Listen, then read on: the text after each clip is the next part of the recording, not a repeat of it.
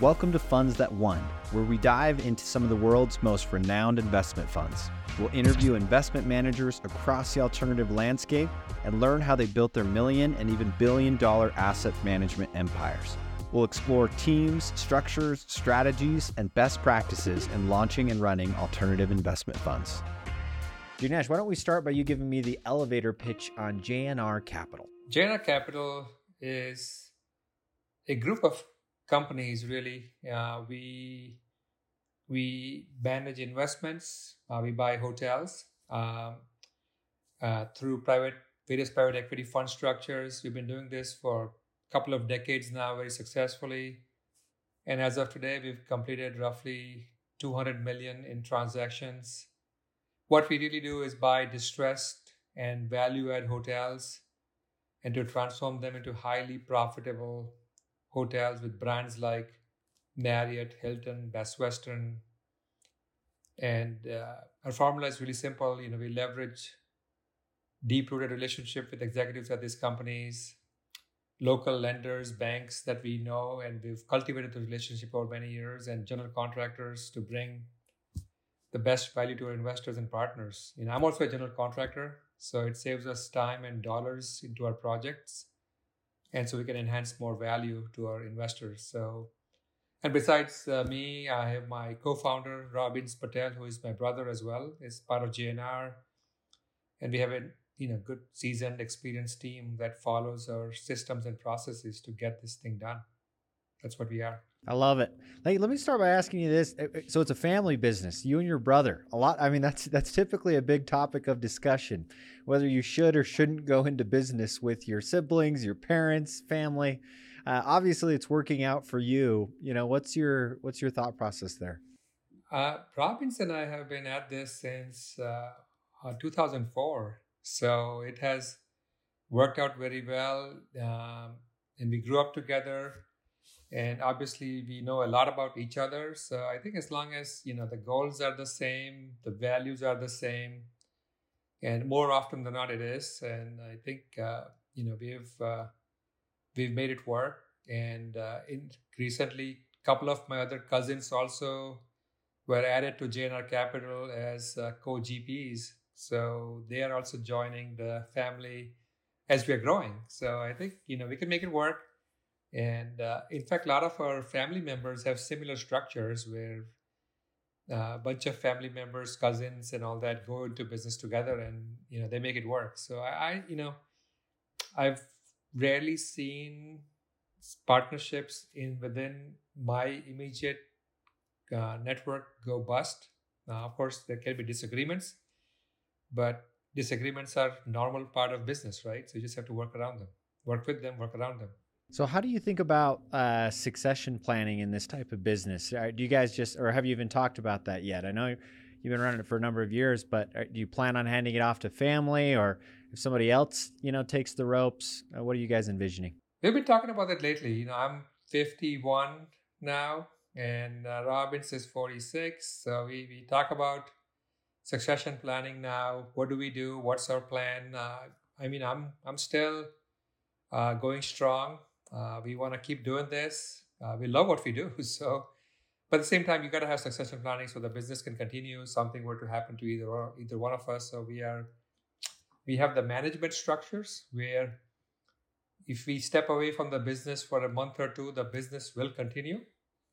We are also trying to work on certain things where when we step away from the business for a month or two, the business continues to grow, right? So not just operate, but also grow. So I think that's where the succession planning becomes really critical, is how can we make sure that business will not just continue, but also thrive and grow, right? I think that's the magic. We haven't cracked the nut yet. I think we're working on it. We're trying to figure it out. And it's usually the best person to take on the role will get the role, right? It doesn't necessarily have to be a family member. It has to be the right person who can lead the company and continue to grow the company. So it's a hot topic right now, succession planning, estate taxes, and those types of things. Yeah. No, I can imagine so, especially especially in a family business, governance becomes such a big, topic of discussion. So are you and Robbins then the primary decision makers at your firm? Yeah. Yep. And how do you make decisions in a two-man partnership? Do you have to be unanimous on everything? Do you guys just have to convince, the other one if you're going a certain direction or you want to buy a certain hotel? What does that look like? Well, besides Roberts and I, we have two other cousins who joined the firm, and they're part of the GP general partnership. So we try to do everything unanimously, right? When we are looking at a deal to invest, we buy hotels, so we go through 100 plus deals every year, and that's our funnel. And we buy quite a few of. We don't buy hundreds, but we buy less than 10 of them. But there's a process. We go through the deal process. It has to be unanimous. If someone does not like the deal, we talk to them and say, "What do you not like it? Is it a gut feel? Is it a specific thing you don't? That we don't know." But we like to do things unanimously. I don't recall any time where someone said no and we still went ahead with it. I think ultimately, if people feel strongly about it, then we don't do the deal. I'd rather miss out on a good deal than to do a bad deal, right? I think it takes a lot of energy out of you if it's a bad deal. You spend disproportionate amount of time, and real estate takes time, right? You buy real estate and you hold, but bad deals take a lot of time, and that you could be spending on other projects, right? So we just rather not do them. Yeah. While we're on governance, do you have an investment committee or a board that you lean on through your decision making, or how does that work? Yeah. So 4 of us are now on the investment committee, and we have a couple of board of directors as well. So we go to them for input every now and then. So, but the 4 of us who run the day-to-day business of JNR Capital Partners, we decide on what we invest, and also not just investing on new deals, but also, when to refinance, when to renovate these hotels, a bunch of decision-making things that we gotta do. So that's how we operate. Yeah. Well, that's great. So yeah, let's talk about hotels. So how many hotels are you currently managing? We have 13 at the moment. 13 through your various funds and syndicates. You have 13 hotels, and where are they at? All these 13 hotels are in Massachusetts, Connecticut, Maine, New Hampshire. So New England area focused. We actually just signed a LOI to purchase a hotel in Florida. So we are expanding into southern markets. I think I've been looking for a couple of years. Nothing made sense until this thing we just signed. So that'll be the first entry into Florida, assuming it all goes well and goes to closing. You guys just want to get out of the cold and get some sun, huh? We do, and I think Florida has no income tax, so I'd love to have JNR South, right, and set up a base there so we can grow in that region as well. Yeah, no, that's awesome. That's great. Hey guys, thanks for listening. As you know, we don't run ads on this channel, so if you could really help me out, this podcast has added any value to you or your business, please subscribe, rate, and review. I would appreciate that greatly. Thank you. So, and these 13 hotels, what is the book value, or what are these 13 hotels worth if you sold them? If I sold them all today, mark to market, 180, 185 million. Awesome. Yeah. How do you think about the hotel business? Why the hotel business? What areas attracted you to it, and what do you like about it? I kind of grew up around the hotel business. So as soon as I moved to the United States in 95, a lot of my friends and family, they were in the hotel business. So every time you go to an event, everybody talks shop, right? You learn about hotels just by osmosis. I was probably one of the 2 or 3 people who had a W-2 job in my community. Maybe me and a couple of other people who were engineers and doctors. Everybody else was a hotel owner. So we learned about that business, and that's all we knew, right? And it was a good business.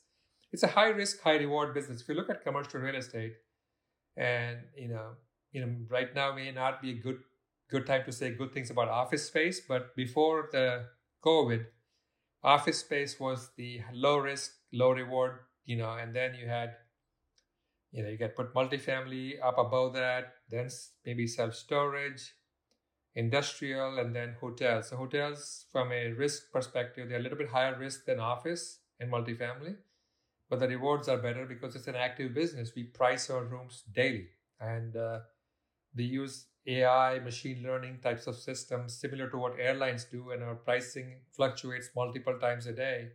So we can adjust to the demands of the market. So, and it's a cyclical business too. So a lot of people don't know this, but in hotels are cyclical. So, you have, it kind of goes with the economy. So when the economies go in distress, we feel the effects of it 2 quarters later, right? Because once there's economic issues, a lot of big companies will curtail travel. Travel and training is the first thing that goes on the budgets. And we feel that impact a couple of quarters down the road. So it's a leading indicator, right? So when we see issues in the stock market or economy, I know 2 quarters later, we're going to have a problem in our business with the demands becoming softer. At the same time, when that demand comes back, economies improve, stock market improves. 2 quarters later, we will see an improvement. So it's, if you'll have 2 great years, 2 bad years, and 6 good to very good years. So it's, if you look at a 10-year cycle. Well, so hotels are, it's such an operational heavy business, like a lot of investments out there, you can allocate an investment and you can wait through either time or natural appreciation, and you can realize a return. But in hotels, it's truly there's a whole entire operating business, as part of this asset. So do you guys, do you have an operational company that you own that services your products? Do you outsource that? Are you in the day-to-day on the operational side of the business? Give me some color there.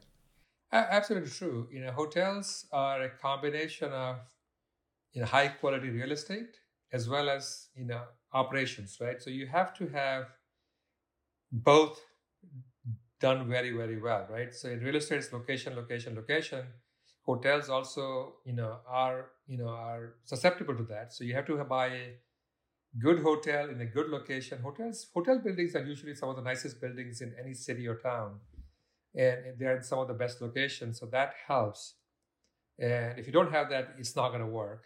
But at the same time, you have to have an operations team. So in JNR, besides private equity raising capital, we also have asset management under our company, where we do all renovations, construction, all the loan structures. We also have a property operations and management company, which is called JNR Management Inc. So, which we formed officially in, I think, 2014 or 15 timeframe, and then we got ourselves approved by companies like Marriott, Hilton, Best Western. So we are approved operator for these franchise hotels. So not only do we own these hotels, but we also operate them under our umbrella. So we are a full vertically integrated, investment firm where we do everything in-house. There's in this business, there are third-party operators. They're very competent. There is some national operators where they can operate hotels for you nationwide. And there is some good regional operators as well. So in the future, say we just want to be asset managers and, fund managers, we can outsource the operations to a third party as long as they're competent. But at this time, we do it in-house, and we have a very, very good team who can handle that. We have great systems and processes that we keep iterating every time. We keep iterating, and the way hotels are valued, Lincoln, is there is when you appraise a hotel, so there is the income expense approach, right? The income approach is used. What is your cash flow of the hotel from the operations? What is the sales comparison? What is the value per room compared to the other similar hotel that got sold in the region? And there's a replacement cost, right? If you were to replace the building, what would it cost to, rebuild it? So you cannot do a combination of those three things and arrive at a value. A lot of time it is the income approach that prevails, because when a buyer of a hotel, they look at what income can it generate to me. So that, all that being said, if you are a bad operator, the value declines pretty quickly. Of course, you have some real estate value, but the overall value declines very quickly if you're a bad operator. So and that's what we like to buy, those properties. We like to buy distress properties. People are not doing a good job at running these hotels, or maybe they didn't maximize the full potential of it, and we see that, and then we purchase those, and then we can tap into all of that. Does your management company, does it like employ all of the day-to-day workers of the hotel, or are they employees directly, individually of that business? So each hotel, let's say we have 30 hotels today. So each hotel is owned by a separate entity, separate LLC, and all the employees that work for that hotel typically are employed by those entities, or maybe an operating company linked with that hotel. And then in 2 or 3 cases where we have all the employees of those hotels work for the operating JNR management thing, which is the main operating company. So we've done a mixed bag of things, and there's no right or wrong way. So you can do either. And overall, we have at this point 350 employees that work for us on the operations side. And then of those 350, 10 employees work in the corporate side, in above property, we call it, right? So these are the regional director of operations, regional director of sales, corporate controllers, HR, AP clerks, those types of things, where their job is to support all the hotels. Every hotel has a general manager, and all the employees of each hotel reports to the GM, and the GMs of each hotel report to the regional director of operations of the company. So it's a nice structure to run the business. Gotcha. I love it. Now, in the hotel market, there's anything and everything out there, from Super 8s to the Waldorf for Four Seasons. Where do you guys, is there a certain part of the hospitality market that you guys target, or where do you guys like to play ball? Absolutely. I think there's 4 segments the way I look at it. And a lot of industry people also look at it this way. So there's the economy segment, which is the Super 8s of the world, like you said. Then there is the mid-scale, where the Best Westerns, the Holiday Inns come into play. There is the upscales, where you have the Hampton Inn, Courtyard Marriott, Hilton Garden Inns, and then the luxury segment, which is the Waldorfs, Ritz-Carltons, W's, those types of properties. So we play in the mid-scale to the upscale category, in the middle of the segment.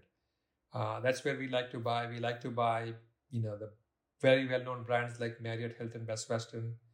They have very, very strong membership loyalty programs, which drive a lot of business demand to our hotels.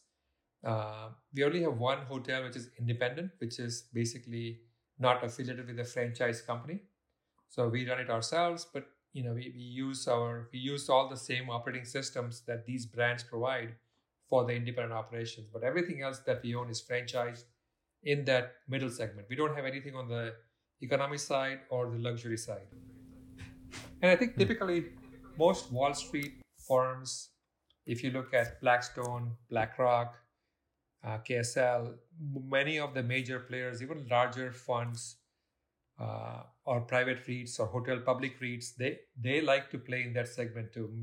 Most of the hotels that they own are in that segment because they are the most profitable for the buck, and you get good cash flow every year versus just relying on appreciation at the end, at the exit. So hotels cash flow quarterly, and we are able to distribute cash flow quarterly as well, which is it's very easy to do in the mid market. Gotcha. That's fascinating. How do you feel about? I feel like the hospitality industry is changing a lot recently. With the introduction of Airbnbs and those types of businesses. How do you feel about Like, how do you think that is affecting the industry, the hospitality industry in general, and the hotel business? It's been, those competitions have been there for a while, right? Before Airbnb, you had Sunday newspapers where they had all the listings, right? So back in the 90s and early 2000s, you would look at the Sunday paper and there were 2 or 3 pages of those listings, right? Now Airbnb just made it easier to book, right? Earlier, you had to call someone and do that. So, we had those competitions from a long time ago. So that's not new to us. At the same time, I think, they do impact, because now there's additional inventory, additional supply in the room, right? So we always have to compete with them. Hotels offer something different than Airbnb. Airbnb typically is a house which has a little bit more amenities. It's a different customer. A lot of large corporates that we do business with, they like to stay in hotels. They like their Marriott and Hilton points. Their loyalty programs are amazing. The business travelers love those. So, and with a good product and a good offering, you can compete with anybody, right? I think what's happening now is, though, every town and cities are realizing that they are leaving money on the table with Airbnb, and they're not regulated the same way as hotels are, right? So we try to educate the local places that, look, we are required to follow a lot of rules, health codes, fire and life safety codes, ADA codes. It needs to be the same for all of these guys as well who are renting homes to the general public. So and we pay occupancy taxes. We collect and pay occupancy taxes, which is a big amount. And it varies from 9% to 15%. And that money goes to the state and local cities, right? It doesn't go to our pocket. We collect and pass it through. So they're leaving a lot of money on the table. So now they have realized that a lot of states that we do business in, they've passed local legislations that if you rent your home on Airbnb or Vrbo or anything like that more than 15 days in a year, you have to be registered and you have to collect and pay occupancy taxes. So we're just trying to make the level playing field for everybody. And then, ADA rules and fire and life safety, and those are not quite there yet, but we hope that will continue and they will have the same regulations as we do. What's the toughest part of the hospitality business? Somebody, on the outside looking in that maybe we wouldn't know about hospitality management and managing hotels. What's the hardest part about it, or something that's maybe something you don't see? Yeah, on a typical hotel, we go through 30 to 40,000 guests per year, right? So you have 40,000 unique interactions every single year. So if you divide it by 365, you're talking about 100 plus unique interactions every year. So that's a lot of systems and processes you got to have. It's a people business, right? So you have to really have a lot of process systems and good people who think hospitality, who like taking care of people. And so that's really, really important part of hospitality business. And restaurants are the same, right? You go through so many clients, throughout the year, and one bad experience and you never see that guest again, right? And so you have to really kind of follow through quite a lot. And it starts with how they make bookings, right? Make it easy for them to make bookings. What is their pre-arrival experience? Do you send them a welcome email? These are the amenities of your business or your hotel. During the stay, you have to reiterate, what offerings you have. Check in with them during their stay, making sure their stay is comfortable. Any issues are addressed. So there's a lot of high touch points that a lot of people who go in this business, if they don't understand it, I think they end up not staying in the business for too long, right? So there can be, issues that happen at a moment's notice. So you got to be able to react to those, right? So you have to have a team that is ready to address those types of issues. Not every day is the same. You can write a book being a hotelier. There's so many things we see and we learn every single day that my management teams can write books on their experiences. And you meet amazing people, and you meet the worst people as well, right? When they're at their worst, right? Maybe they missed their flight, or maybe their Uber took them a long route and they had to pay $100 to get to our hotel. So they come in with some baggage, and we got to deal with it. So So those are different things that come into play with hospitality that a lot of people don't know. Again, not difficult. There is so many thousands of professionals throughout the world who do this. You just have to be aware that these are the expectations of this industry. Staffing is always a challenge, right? Finding good people is a challenge. It has been very difficult in the last 3 years. It's getting better, but it's not quite pre-COVID level yet. So it's getting much better that we can hire people. And typically in our business, there is 50% turnover. So that's another thing a lot of people don't know, that you are dealing with 50% to 60% turnover every year, regardless of what happened in the pandemic. That's just the norm. So if you don't have good training systems, we have amazing training systems where we bring in someone, they walk in the door, within 2 days, they can do their job. And most aspects of their job. And then, it takes a while to become, better.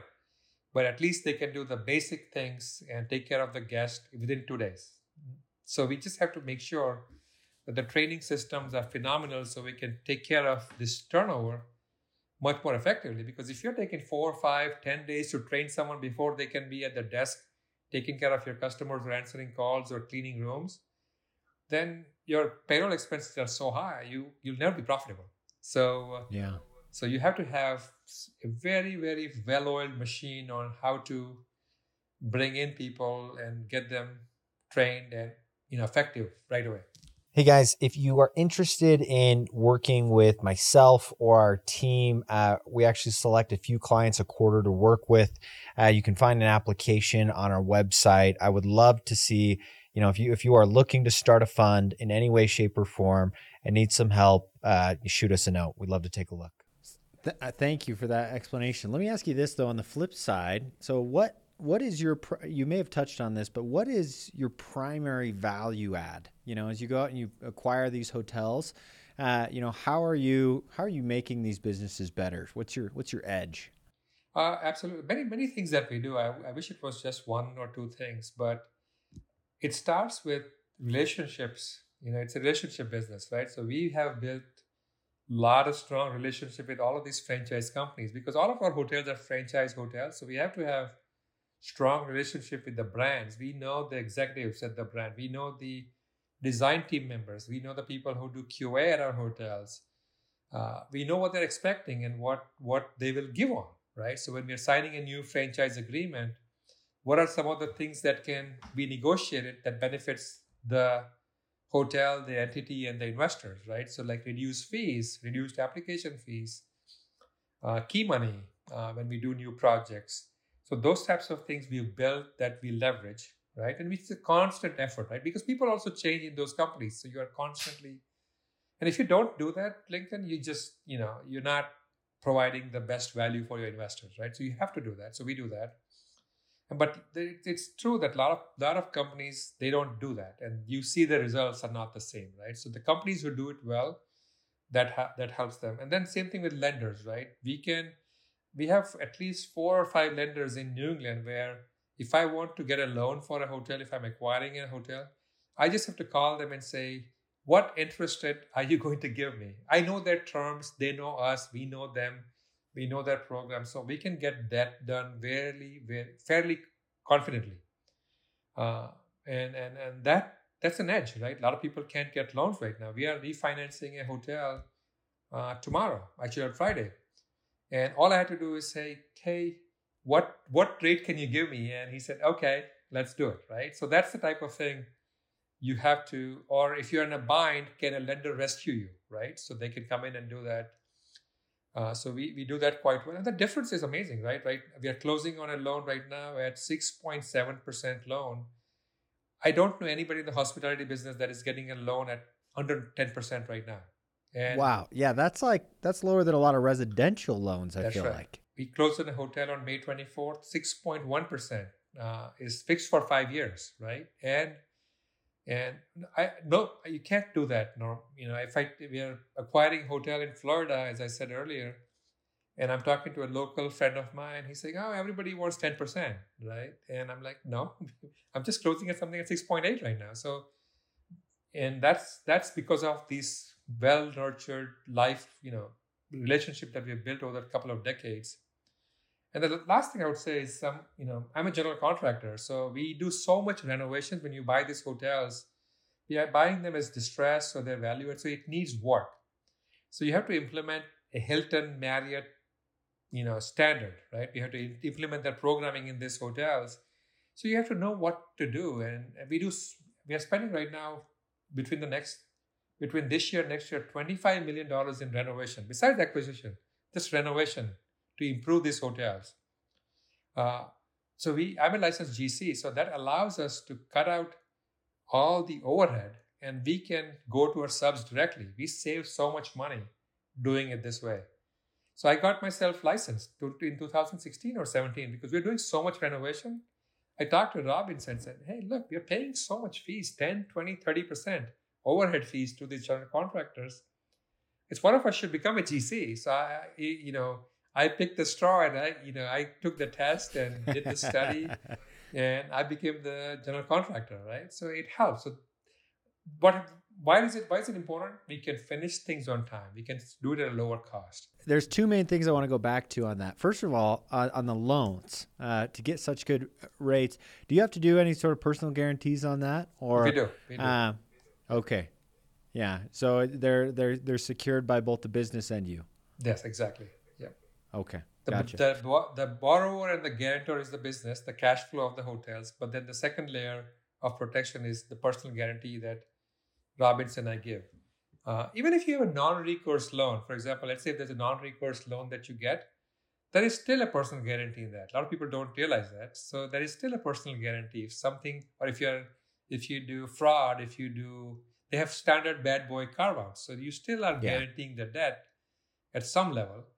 Here, we do personal guarantee, which is above and beyond the non-recourse guarantee, right? So that's how we are improving the loan terms, by giving the personal guarantee. If I don't do a personal guarantee, then I'll have to pay 10%. Gotcha. Cool. And then the second thing is working with these franchises. Do you feel like you don't have as much, autonomy, working with a franchisor, or like what are the give me the pro cons of, acquiring hotels, with a franchisee model versus not? Absolutely. So, it's the pros are very well known. You're working with a well-known brand, right? So you don't have to do marketing. You don't have to make your no-name hotel well known. So we can get a lower cost marketing, right? So we pay 3.5 or 4% of our revenue towards marketing budgets to Marriott or Hilton or Best Western. But they get the global scale, the global, reach to the global audience, right? And they have this amazing loyalty programs that bring business. In some of these hotels, 70% of our revenue comes in from the members of these companies or loyalty programs. Sorry, 70%. Yes. Wow. So that's a lot, right? Now, you try to do that yourself. I mean, you can do it. There's a lot of independent hotels in our country and globally. But that means you have to have a marketing engine, loyalty program. You have to do all of those systems in-house. Not impossible. You can do it. But these hotels companies do a phenomenal job at marketing and bringing the customer. So that means we just have to, again, we also do a lot of bookings on our own, right? We also have a sales team that brings guests to the hotels, groups. But if the big chunk is coming from the brand, that's amazing. So that's the pros. The cons are, another pro actually I should say is that it's consistency, right? So if my hotel is, let's say, Residence Inn Marriott, which is affiliated with the Marriott brand, or a Homewood Suites by Hilton, which is a Hilton brand, when we buy something like that, our values are maintained too, right? Because we keep up with the standards of the brand, right? So that's the benefit. The values are higher. At the same time, we have to keep up with the standards. So every 7, 14, 21 years, we have to do capital improvements to upgrade these hotels. So, so that's the requirement. That means you have to put capital in. If you're an independent hotel, you don't have to do capital improvements, right? So, but what these companies have done research and surveys, and they've found that by doing these renovations every 7 years, you're maintaining the standard, you're elevating the standards so you can maintain or increase your revenue, right? So you get that in business, but you have to do a lot of capital improvements. So some owners don't like that. They don't like to be told what to do and when to do, right? So, and you have to follow that standard. If they decide that they want furniture from this company, then you got to buy from that company, right? And, or if they want certain quality of furniture, then you got to do that. So that's, and then they QA you, right? So they come for QA, unannounced QAs twice a year. A lot of owners don't like that. We embrace it. We tell our teams that be QA ready every day, right? It's like if you're a realtor and you have a showing for a house, you get your house ready for a showing, right? Typically. And it takes, you partner with a homeowner to a showing to make sure the house shows the best possible features to a prospective buyer. Imagine having a showing every minute of your day, 24 hours a day, right? You have to be ready for the customer. And that could be a QA person from the brand, or it could be someone we send. We also do our own QA that we send to these hotels. And we score them on a score of 1 to 100. So some owners don't like that. They don't like to be told by the franchise companies what to do and what not to do. And so there's some frictions and there's some litigation that happens because of that too. Sometimes it is fair, sometimes it is unfair too. We've seen both sides of things. So that's why if you look at, there's a lot of litigation in the franchising world because of misunderstandings or different things which are perceived as fair or unfair by either party, right? And so it's a process.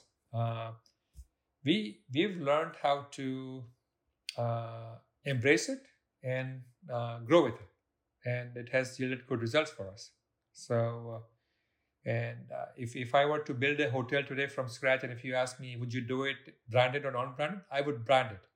I would go to the top franchisers and say, this is the brand I would like to do all day long. What are you paying for that, Jignesh? What's the franchise fee, if you're allowed to disclose? Absolutely. There's 2 or 3 multiple fees. So it starts with the affiliation fee. So if you want to buy a franchise, if I want to build let's say residence in Marriott, if I want to build one, there's a fee of, let's say, somewhere between $50,000 to $100,000. Depending on the brand, the fees can vary. And then depending on the room counts, if it's 100,000 up to 200 rooms, and about 200 rooms, there is a fee. And every brand has their own formula. And then there's a royalty fee. So you pay them a percentage of your total revenue as a royalty, which is generally varies from 3 to 5% based on the brand. And then there's a system fee and marketing. Systems and marketing fees, another additional fees you pay. So they provide all the marketing, TV, internet, social media. They do everything for that. And they provide all the technology systems, the reservation systems, the software. All of that can range from 2 to 4%, depending on the brand. So you pay royalty fees and system fees, marketing fees from your revenue. And then, of course, there is other fees involved, like loyalty. So Marriott has this program called Bonvoy. Hilton has Hilton Honors. So when those members come in, they bring so much business, but the revenue that they bring in, there's additional fees for those points as well. So there is some fees that we have to pay. But overall, I think the amount of business that comes in overcomes the fees that we have to pay. So that's the idea, right? And I think if you can't do that, it doesn't work. Yeah, that's great. Well, I'd like to shift gears. Thanks for just going deep on the hotel business. That's awesome. Let's talk a little bit more, about the actual management perspective of these vehicles and products. So, I mean, you first started with a management company before you started taking on any outside investors. And that you were just managing these assets, right? And then you actually started, raising money. And you said earlier that it's, typically it's more kind of a higher risk asset. It doesn't seem like you guys have had trouble, facilitating fundraisers. But walk us through, what that's been like, raising money in the hospitality industry. We've raised money in multiple structures, right? Whether it is a single asset structures or multiple asset structures owned by a single entity, many different ways. And even in my first hotel, I had my brother-in-laws who were investors in them, and I own 55% and they own the other rest. And every hotel we've had investors. It started with friends and family, typically how most small business starts, as you know, right? With friends and family money. And then as we are buying some of these hotels, we bought our first Marriott in 2016. We took on some outside investors and a couple of high net worth investors who came in, and then they liked what we did. They liked how we operate, our performance. They built trust with us. And then we explained to them what hotels are, right? So it's a higher risk, higher reward. So they saw a better reward. So then they liked the asset class. Then they liked us, meaning they started to trust us about how we run the company. And then they liked our track record, right? What we can do from. So those three combinations of things really helped us to say, okay, let me go out and get some more other investors. So then we started for getting more and more. So, their friends came in, their friends of friends came in, and a lot of people liked what we did, and they referred their other friends and family members to us. So I've spent $0 of marketing. I've done zero in JNR. We haven't done anything in marketing our company on social media, ads, nothing. It's just been organic. So referrals, friends of friends, all our investors and partners are high net worth or ultra high net worth accredited investors. So that's what is really, fueling our growth. And we've given them amazing returns over the years. We've sold few hotels. We sold 3 hotels so far. We are selling our 4th hotel. Very, very good equity multiples and IRRs in the 30s and 3x equity multiples. So they like it, and then they keep feeding it. Hey guys, so if you want to learn more about investment funds, how they work, how they're structured, if you want to become a fund manager, how I became a fund manager, visit our YouTube channel for more free value. The link is in the show notes. Thank you. That's awesome. What do you do from? There's a lot when you're managing these products from there's a little bit more of an administrative burden from fund administration, compliance, audits. Walk us through a little bit of what sort of things you do in-house versus maybe outsource via fractionalized services at your stage. Oh, that's a great question. We have a great team in-house. At the same time, you need a team of people outside to support your growth, right? So it starts with our general counsel. We hired the best hospitality lawyer in the country as a general counsel 3 years ago. So he does all the legal work. We can buy a hotel in any of the states, and even outside the mainland, Puerto Rico and other places, we have it covered. So that's a very good team to have. And then for our fund administration and accounting, we use a company called Juniper Square. They've come a long way with their software stack, and they're amazing, right? So they do all our accounting for the fund.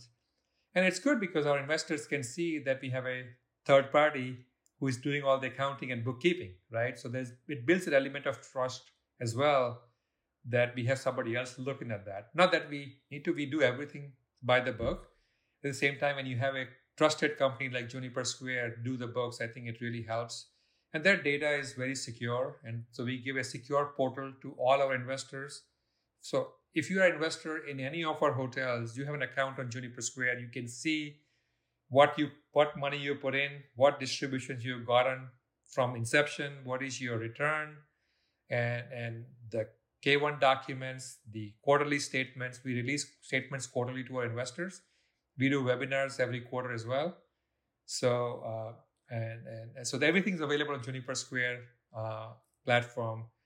And then we use a company called Clifton Larson Allen CLA for our CPAs. So we have them for almost 6 years now. They are a top 10 firm in the country. So we get good advice from them about how to benefit from all the real estate depreciation, amortization, new tax laws that come in that benefit us, right? So they've been an amazing partner with us. Anytime there's a new legislation that is coming through Congress or it passes Congress, I get a call from my CPA and say, hey, this thing passed, this is going to benefit you, or this is a problem, right? So we figure out, we get this call. So we don't have to stay on top of legislation. Robinson and I do a good job at keeping up with it, and we tell them sometimes of something new that they might not know. But partnering with CLA, it has been great because I'm not telling them about the new rules; they're telling me, which is how it should be. And then we also have good securities lawyers that helps us with the blue sky filings, the compliance aspects of it, what we got to do quarterly, annually. So they do all of that. We use a company called Freeman Lowell for that, and they are very, very good. And they have, and we will be using them in the near future as well as we do future capital raises through various entities. So, and those are the types of teams that we have. And I told you, right, we do property management in-house. So we constantly invest in that too, right? Now we are investing in new technology on how we can deliver better property management to these hotels. We're constantly innovating, constantly improving. There's always change. But we couldn't do it with all of these professionals. So that's the team that we have put together. And then we use an accounting software for hotels called Inflow. And they also offer us bookkeeping services for each of these individual hotels. So that needs to be done. So, and that's outsourced as well. So besides having corporate controller and a AP clerk in our company, we also use outsourced bookkeepers who do all our daily bookkeeping for all these hotels. So when I come in the morning, I get a daily flash report where I know exactly, I don't have to open the night audit reports for each hotel. I get a summary report, which comes from the software, which all the revenue is booked for the previous night. And I get a summary. What was the occupancy? What was your average daily rate for each hotel? And that's how I start my day. How did we do yesterday? Right? So it's a small thing. A lot of people don't do that. They look at monthly P&Ls only. I look at the daily report. It kind of gets me interesting. What's happening in the market? Why is this doing better? Why is this not doing so well? So, but it's a machine. All of that took time, Lincoln, right? So if someone is starting up in the hotel business today, I would tell them, look, it's a lot of work. It's a lot of time. It's a lot of energy that you got to put in to build the systems and processes. It works. It's just someone has to be willing. It's not a get-rich-quick scheme, right? It's a lot of work. Yeah. No, that's great. You hinted at it earlier, but the future of JNR Capital. What do you want? What do you hope this business to look like 5 years, 10 years down the road? Do you have you're at 181 million right now. Do you have objectives to, be $1 billion firm? Some firms like to stay more boutique. What are your objectives? I think we've transacted a couple of $100 million. I don't think we'll own $1 billion of assets at one time. I would like to have $1 billion in transactions that we have purchased and sold hotels over the next few years to get there. The first 15 years was a grind. It took us a long time to get to 10, 20, 50 million. But the next 10, next 50 was easier. The next 50 was even better. In the last 1 year, we've deployed $85 million worth of hotels. Like we purchased $85 million worth of property. This is just the last 1 year. But it took us a long time to get to that 100 million plus barrier, right? So I think getting to $1 billion, I think is definitely feasible. That's what we are going for. But I don't think we'll own $1 billion in assets at one point in time. I think it would be, we'll be recycling many of these. So at a given point, I think, 20, 25 hotels that we currently own and manage would be the right mix. If it gets bigger, we can handle it. We have a team. We can add to the team. We have a scalable model. So if I want to add 10 more hotels, we can simply scale the infrastructure. It is scalable. So, so we'll keep doing that. And it's fun. We enjoy doing this. We're also looking at other asset classes too. So our goal is to set up a fund of funds where we can invest a good chunk of it in hospitality. At the same time, we are partnering with a couple of companies to deploy some of the capital in multifamily and self-storage. I do like those asset classes too. So we found an amazing partner for multifamily. Because a lot of my investors, believe it or not, they also invest in multifamily. And they also invest in self-storage. So we talked to them and we figured it out, right? So, let me offer that to you through my offering. So we went out and curated. We interviewed so many multifamily operators, and we picked 2 or 3 that we can work with, and we just invested into one multifamily operator $500,000 of investment to see how it works out. We'll see how they operate. So we actually put money into them, and we'll observe them for the next 2 or 3 quarters, how they operate, how they communicate with us, good and the bad. It doesn't have to be all good, right? So, and then we can, when we start a fund of funds, we can deploy maybe 20% of the capital to multifamily, 20% to self-storage. So it will be a hybrid type of fund. Awesome. No, that's great. Yeah, it's always so fun to hear the direction of the firm. It sounds like you're doing everything right, growing your current business and then expanding into different product sets as well. Well, as we start to wrap up, maybe a few last questions here. Any sort of habits in your personal life or professional that have attributed to your success? Well, I guess it's a good question. Quite a few things, right? As one of the things I talk to folks is delayed gratification, right? That's something I've always done. Robbins has done throughout our years.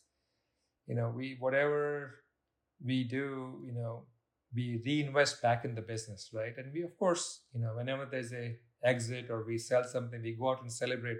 Don't get me wrong, but we are always about how can we grow, right? So we delay gratification in everything that we do, right? So we've been, low-key focusing on the business, growing the business. So that's something we do quite a bit, and it has contributed quite a bit to our success. And as the company grew, we learned how to, when you're flying a plane, if you're flying a smaller plane, you fly by sight, right? And when you get bigger, when you have a jumbo jet, you fly by instrument. So that's how I kind of talk about our growth. We were earlier seat of the pants, very gut feel type of approach. Now we, learn to fly by instruments. We have a lot of metrics that we look at. So that has been quite important to us too. So we can understand how each hotels are doing. We have some KPIs, key performance indicators that we use, about 8 to 10 of them. And then we rank each hotel in different KPIs and see either they're red, yellow, or green. And then we compare them. And if you're in the yellow, what are we doing to make it green? If you're in the red, that's a problem. Make it at least a yellow and then go to a green. So those types of things we do. And because our business is priced daily, one of the other things like small habits, you have to reforecast your business. You have to reforecast your revenues. So we reforecast every Friday. On business side of things, we try to align incentives for corporate staff based on the fortunes of the hotels. So I used to work in large software companies. I worked in IT business for close to 20 years. And one of the things that always bothered me was the corporate goals. Let's say the company has 5 goals. And I worked in pretty large companies and even in startups that went public. Those 5 or 6 goals at the CEO level never linked to my personal goals, right? I couldn't see the link. So, and I was a middle management director level role. And that always bothered me, right? So when I started at Robinson, I talked about JNR. So all our goals, my goals to the general manager of the hotel, everybody's goals are fully aligned, right? So their incentives are aligned with the top line, bottom line, guest satisfaction scores, preventive maintenance programs, QA scores for the brand. So if, because we know that if they're not aligned with those, we're not successful as a hotel and our investors are not happy, right? So so those types of things we have done, that everybody's aligned. So everybody's working together. There is no conflict. Everybody knows what is expected of that hotel and of them. So little things like that, right? That we have sort of done over the years to have the slight edge than somebody else. Yeah. That's great. On the flip side, any sort of investment or business pet peeves, things that just drive you crazy? I think the biggest one is, lack of follow-up and follow-through, right? If someone says they're going to do something or if it's part of something that they are supposed to deliver by Friday or a specific date, and if there is no if you're not going to make it, tell me, right? Hey, don't tell me at 4:59 p.m. on a 5 p.m. deadline, right? Tell me the day before that you're not going to make it because of certain. That's okay. I understand life comes in the way, issues happen, and you have to reset deadlines. That's okay. But communicate clearly, follow up and follow through, right? If you don't do that, it bothers both me and Robbins. It just irritates us, right? Come on, guys, you know what is expected. Just tell us, right? And as you grow, you can imagine there is a million things to do, right? Your to-do list is never small, and we hate chasing people and say, "Hey, I want to get an update on this. Where are we at?" Right? I don't like doing that. It just bothers me. So, we're not perfect. I think we're constantly improving at that too. Even today, we were in a staff meeting. We are talking about 2 or 3 hotels slacking off and not giving us the updates that we need, and important things, not small things. So, will it be perfect, Lincoln? I don't think so. But as long as we get better, let's say, can we do better than yesterday? I tell my general managers and our team, just do better than yesterday. Don't try to leap into the next dimension in one day. You're not going to make it. Just, can you do better than yesterday, right? Can we do better than last month? I think that's all I'm asking for, right? Hey, if you commit to a next Friday deadline, deliver. You missed this Friday, no problem. Can you deliver next Friday, right? So those types of things. Yeah. And then last question, you alluded to it once. I'll give you a chance to add on to it. But, if you were just starting over in this business of fund management, asset management, what's something you wish you knew when you were just starting out? Yeah, I'm 50 plus right now. So, I think I'm doing very well. But when I look at when I was 40, I wish I thought about more scale, right? I didn't think much, right? So I could have grown much faster. And same thing when I was 40, I looked back and said, oh, I wish I did some things better when I was 30. And you always think that, right? Hindsight is always 20/20. So I think as you look back, you think, can you scale? Think big, right? I tell people, think big, you can achieve it. I think Bill Gates said this quote, most people overestimate what they can do in 1 year, but they underestimate what they can do in 10. And when I heard that, I'm like, that's so true, right? You always underestimate. I'm underestimating right now what I can do in the next 10 years. I know that for sure. And I'm aware of it, right? So I'm telling other people, be aware of it. Maybe you can do more. And it takes a lot of, the other thing I would say is it takes a lot of grit, right? I think, what is grit, right? It's passion and perseverance with long-term and meaningful goals, right? Despite obstacles and distraction that comes in your way, you have to have a lot of grit. You will have investors commit and not bring in the money. You would have deals that are on the edge, right? You're trying to sell something, it falls through. Or someone said they were going to give you a very good loan and they disappear, right? I've seen, it didn't happen to us, but a bank did not show up to closing. 2 days before the closing, they said, we can't lend you, right? So the whole thing fell apart. So you have to have a lot of grit in the real estate business. If you're an emerging fund manager, that's something that you don't get taught in schools, right? You have to develop it. You can build it. So focus on having the grit because shit will happen. Things will go wrong when you least expect it. And you got to figure out a way to pick yourself up first, right? Because if you're the president, CEO of the company, people look at you and how are you reacting to this adversity? So, of course, you can be frazzled and upset. That's okay. But what you do next is important, right? How do you overcome it? How do you get over it? Or maybe you can't. Some things you just have to bite the bullet and move on. But I think having that grit is so critical to be successful as a fund manager, business owner, entrepreneur, in many of these things we do. Jignesh, thank you so much for your generous time today, talking us through this business. Really appreciate it. Thank you so much. Thanks, Lincoln. Awesome. All information shared are the sole thoughts and opinions of the author. Do not take any information as legal or financial advice. You should seek a certified accountant and a professional legal team before taking any further action. We are not selling or soliciting a security in any way, shape, or form. This content is for educational purposes only and is not to be construed as financial or legal advice. Clients of Fund Launch or Black Card Capital Partners may maintain positions in securities discussed on this podcast.